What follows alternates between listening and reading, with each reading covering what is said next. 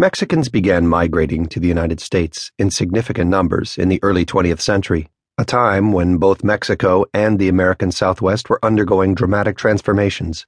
Although the character of Mexican migration to the United States has changed profoundly over the course of a century, the forces that drew Mexicans northward have remained essentially the same.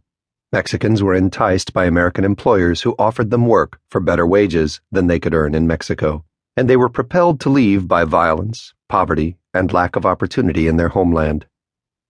By the end of the second decade of the 20th century, several enduring patterns had been established. American employers actively recruited Mexican workers when they were needed, but took no responsibility for them when the need decreased.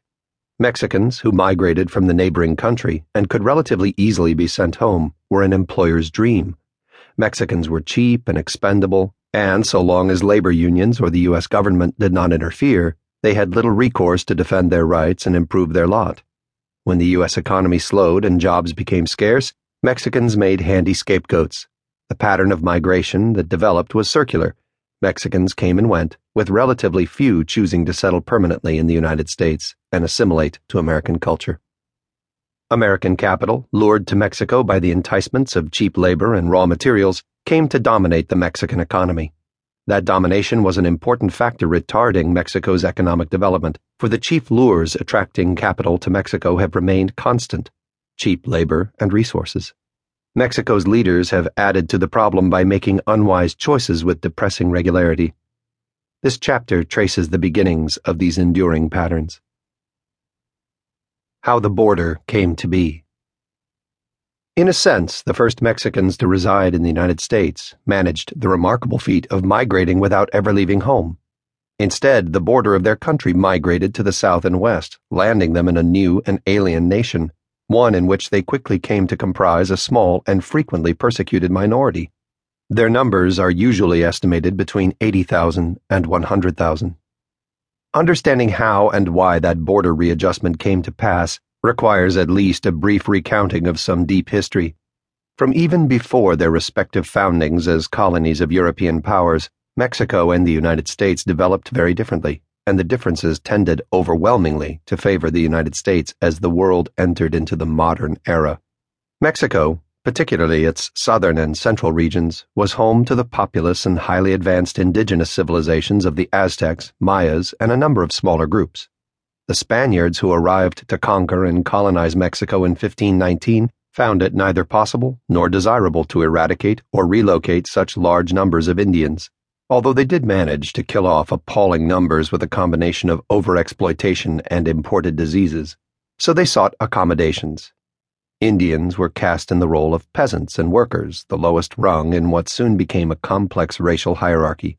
Indians were joined by Africans and persons of mixed race, known generically as castes. By the time the Spanish colony came to an end in 1821, Mexico's population consisted of roughly 60% Indians, 22% castes, and 18% whites. Most Indians and castes were poor and illiterate. Many could not speak or understand Spanish, which white elites insisted was the national tongue, and a long legacy of discrimination and exploitation, together with the practical impossibility of rising up the social ladder no matter how hard they worked, tended to give them a rather pessimistic worldview. White people, meanwhile, had a near monopoly on literacy, owned most of the wealth, and held virtually all of the political power. In short, Mexico's racial and class makeup was more complex than that of the United States, meaning ultimately that Mexico was forced to confront challenges that the United States was not obliged to face. Race and class were not the only obstacles to Mexico's smooth entry into the modern world. A wealthy Catholic Church that wielded much political power and which had no intention of tolerating competing belief systems. A formidably rugged geography that made transportation and communication exceedingly difficult. A tendency for its people to fragment into isolated regional cultures. A long history of government by kings who claimed absolute power, and an economy that for 3 centuries had been a state monopoly that was obsessively focused on a single pursuit: the mining of silver. All of these factors combined to make Mexico's early years as a nation uncommonly difficult. Those years were characterized by extremes of penury and political turmoil even while the United States grew in population and power, increasingly insisting that its manifest destiny was to control the North American continent in its entirety.